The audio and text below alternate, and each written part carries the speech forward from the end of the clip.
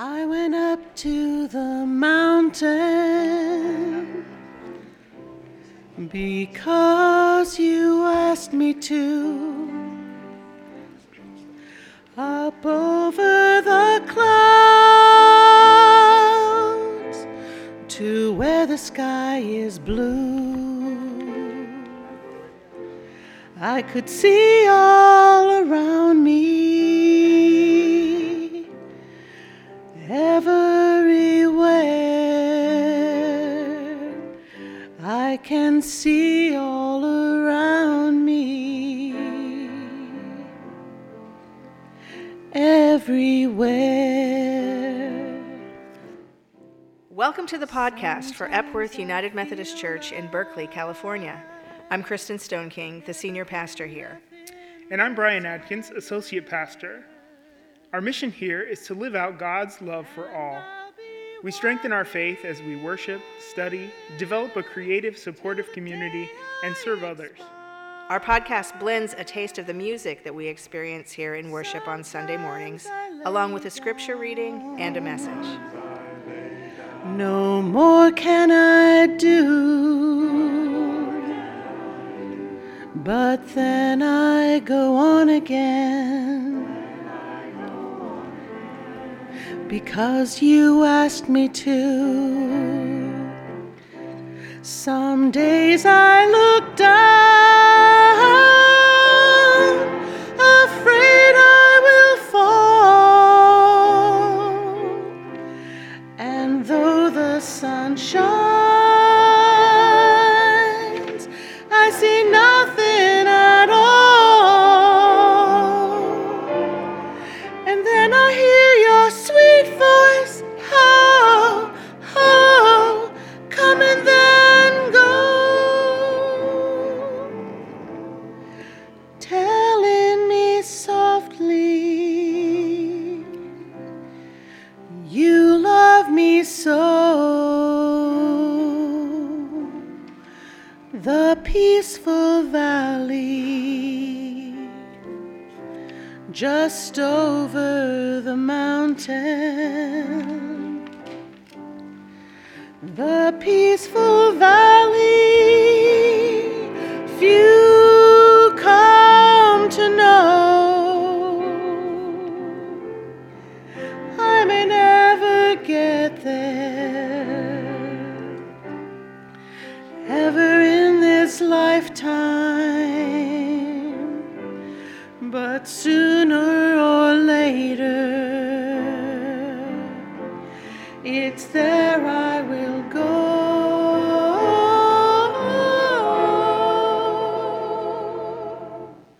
Sooner or later, it's there I will go.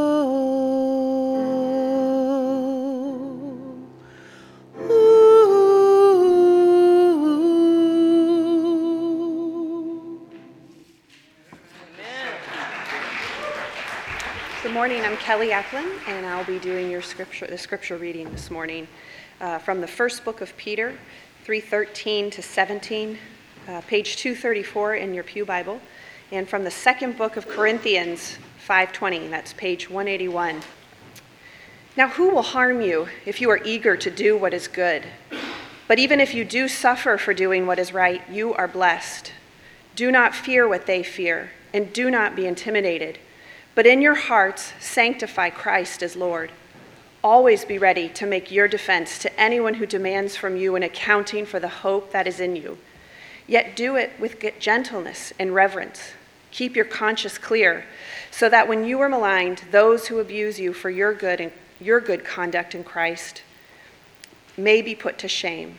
For it is better to suffer for doing good, if suffering should be God's will, than to suffer for doing evil. This is really testing me to have to do a second page, I'll tell you what. Okay. So we are ambassadors for Christ, since God is making his appeal through us. We entreat you on behalf of Christ, be reconciled to God.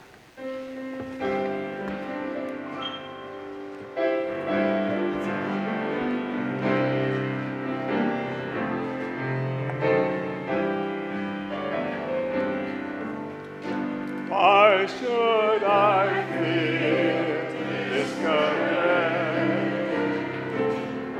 Why should the shadows come? Why should my heart be lonely and long for heaven and home? When Jesus is my portion, a constant friend is he. Sing out, yo. His eye is on the sparrow, and I know he watches me. His eye is on the sparrow, and I know he watches me. As we are here today, I picked his eye is on the sparrow because it was my father's favorite hymnal, his favorite song. He would walk around the house singing that. And so he's no longer here with us. He died several years ago, but I know he's here with me now. So this morning I want to talk about being ambassadors for hope and what we can learn from Reverend Dr. King's letter from Birmingham jail. On April 16, 1963, Reverend Dr. Martin Luther King Jr. penned the now famous letter from the Birmingham jail on the margins of smuggled newspaper while in solitary confinement.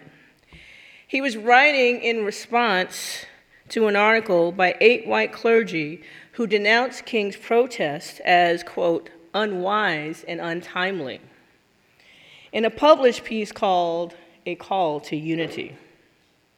Kind of ironic, a call to unity, and you're complaining. In the article, the white clergy recommended that Negro leadership, quote, / Dr. King, an outsider, should have waited till justice to move, for justice to move. So let's review the history of why Dr. King was arrested on April 12, 1963. He was leading a peaceful, nonviolent protest of the abhorrent conditions of African Americans, or Negroes as they are referred to in Dr. King's letter. This was a time of great unrest. Dr. King was invited and planned to come to Birmingham, which at the time was the most segregated city in the South and really represented in the U.S. He wanted to help bring awareness to this harsh treatment of African Americans and to promote social change in Birmingham and subsequently the nation. It is what Tremaine T. Salis Dunbar's undergraduate case study analysis says, a purposeful tactic of activism, Dr. King's protest. And as I was looking at his letter, I was like, well, why? Why did Dr. King do this? And it's clear. He says to spread the gospel of freedom because injustice was there. As I studied the contents further, I wondered how Dr. King was able to have such hope that change would happen in Birmingham, because it looked like a hopeless cause, especially with Bull Connor firmly in charge. I encourage you to read the letter in its entirety. It is a manifesto of what nonviolent direct action protests should be. And it's all there: fear, despair, discouragement of, and hope to improve the Black experience. For Dr. King, waiting was not an option. And guess what? Unfortunately, it is as relevant today as it was in 1963. So let's talk about what hopelessness then and now looks like. Then, largest unsolved house and church bombings. Bombings today replaced with church and school shootings. Highest lynching of mothers and fathers then. Drownings of our sisters and brothers and children, Emmett Till comes to mind. Kicked, dog attacked, killed African Americans. Today, replaced with genocide of unarmed Black and Latino Native American men and women by police brutality every single year. Dr. King said smothered, airtight poverty was then.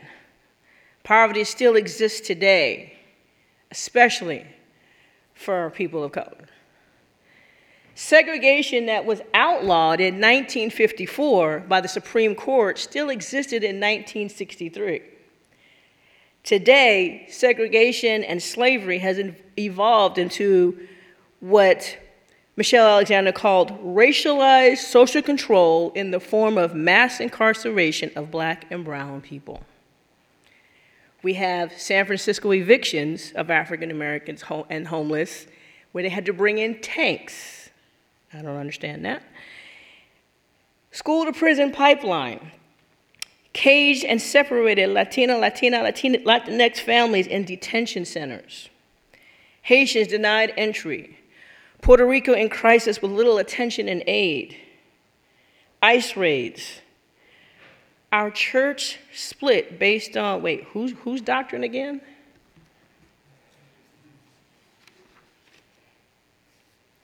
All of these things happening today happened in the 60s. The public execution of unarmed Black men and women, I just want to remind you a little bit. I know the list has made my head spin as I was putting this together, so I'm only going to mention a few. But some that just came back to my memory and my research. Jamarion Robinson was shot with 76 bullets for not opening the front door. Sandra Bland, Freddie Gray, Tamir Rice, Oscar Grant, Mario Woods, Andy Lopez, Tanisha Anderson, who had a mental illness, and more recently, Michael Dean, police raid. Tatiana Jefferson, just by looking out her window. In 2016, it was said between the ages of 15 to 34, Black men are 9 times more likely to be killed than any other group. And 34% that were killed in 2016 were unarmed. According to the research today in 2017, as far as I can find, the Pew Research Center said that 33% of Black and brown or African Americans, Latino, let me go back, excuse me. 33% of Black and African Americans are incarcerated right now in prison, yet only make up 12% of the population. Latinos make up 23% of the prison population, but only 16% of the US population. And whites make up 30% of the prison population, but 30% of the prison population, but 64% of the US population. And Native Americans weren't even on the list. I don't understand that. But let me just say that again. 33% Black and African American, 12% of the population. 23% in prison, Latino, Latinx, 16% in the US population. Dr. King's writings are a cacophony of racial injustice alarms, nonviolent action playbook, and hope. He said in the famous quote that we all here know, "Injustice anywhere is a threat to justice everywhere. We are interdependent and share interrelatedness of all communities and states." And he said, "We are tied in a single garment of destiny. Whatever affects one affects all indirectly." So what can we learn from his letter about hope? Because I'm trying to find the hope here. Dr. King was optimistic and full of expectation. He even said in his letter that Jesus was an extremist for love. Love your enemies, bless them that curse you, use you, and persecute you, suffering for righteousness' sake. Womanist preacher, Pastor Tracy Blackman of United Christ Church and a former United Methodist preacher, in her critique of American nationalism, states that blatant and erected walls of indifference, educational inequalities, religious intolerance, economic injustice, an unjust legal system, inefficiency, separatism can be combated with love. Pastor Touré Roberts of the Potter's House of LA and Denver states that we got to walk in what's called Godfidence or God confidence, having God's strength to do what we are called to do because God is in control of all things.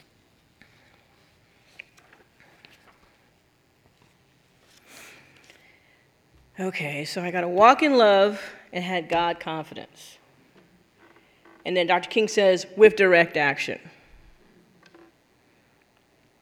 In this political climate that we're in right now. Walking as an African American in this society. Having to tell my children, my daughters, what to do if they come across a police officer. Giving those instructions that not everybody has to give or has to live in this heightened sense of fear. How do I do it? So I had to go back to 2 Chronicles 20, 15 through 16, where it said, "Fear not, neither be dismayed by the reason of this great multitude." Okay, so what's happening now with the impeachment, with the political climate, I'm supposed to fear not. For the battle is not yours. So tomorrow go, ye go down against them. So I have to go and take action steps and not fear. Where's the hope? Got to get the hope. So we already have our examples, though, of hope. We have examples today of hope. Leaders and allies today walking as ambassadors of hope. You all are ambassadors of hope, co-workers with God. So who are these leaders and allies? The Black Lives Matter movement, the Me Too movement, the women marches, the climate change movement, presidential protest movement, the pride marches. Hope is already here again, as Dr. King had in his letter. We are in the precipice of great social change again. We are alive to do what he started, unfinished and unapologetically deliberate business of continuing to fight for social justice. We are called to be the embodiment of hope revealed. Attorney Brian Stevenson demonstrates his hopeful optimism in his work of over 30 years to free falsely incarcerated African Americans through his Equal Justice Initiative, which is now depicted in the movie Just Mercy. If you haven't seen it, go see it. I plan to see it with my girls when we get a vehicle. Human progress requires a now is the time action. So I want to direct you to the front of your bulletin.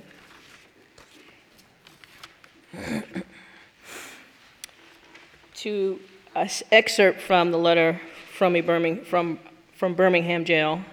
Human progress never rolls in on wheels of inevitability.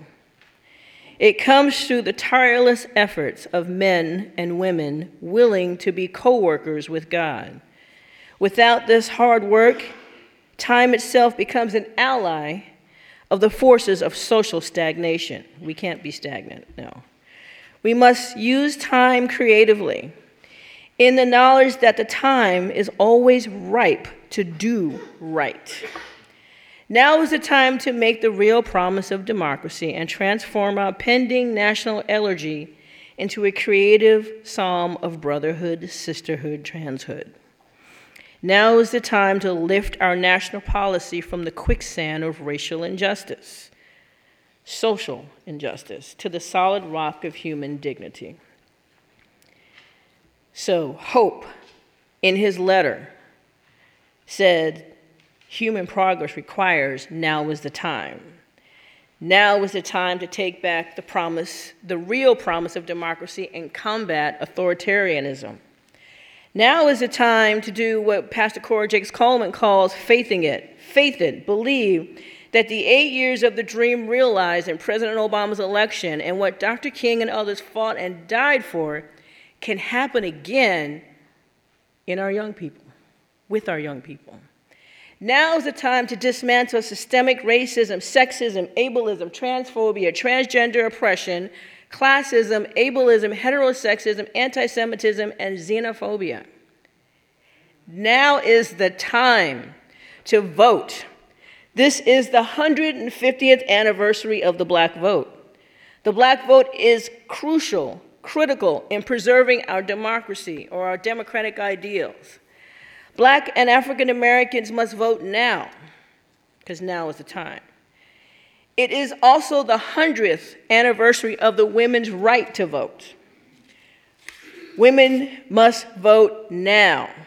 We must continue to fight for social justice and what Reverend Blackman calls, and not just us, for equality and equity. Now is the time to join our young people who will go to the polls and vote in November 2020. Our oldest daughter, Janae, is looking forward to casting her vote for change for the first time, and our youngest daughter can't wait till it's her turn.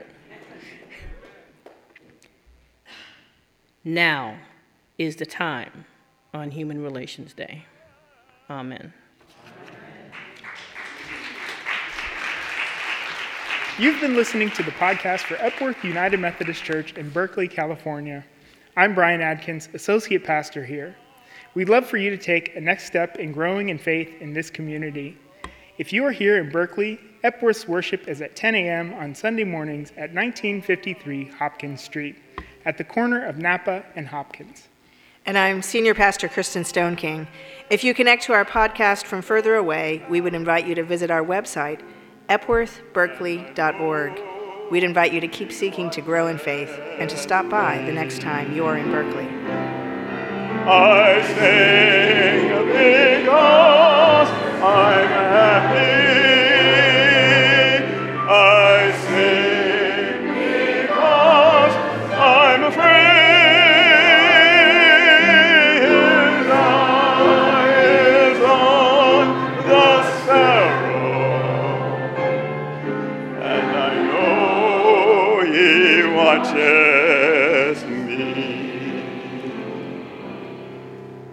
Whenever I am tempted, whenever clouds arise, when song give place to sighing, when hope within me dies, I draw the closer to Him and know that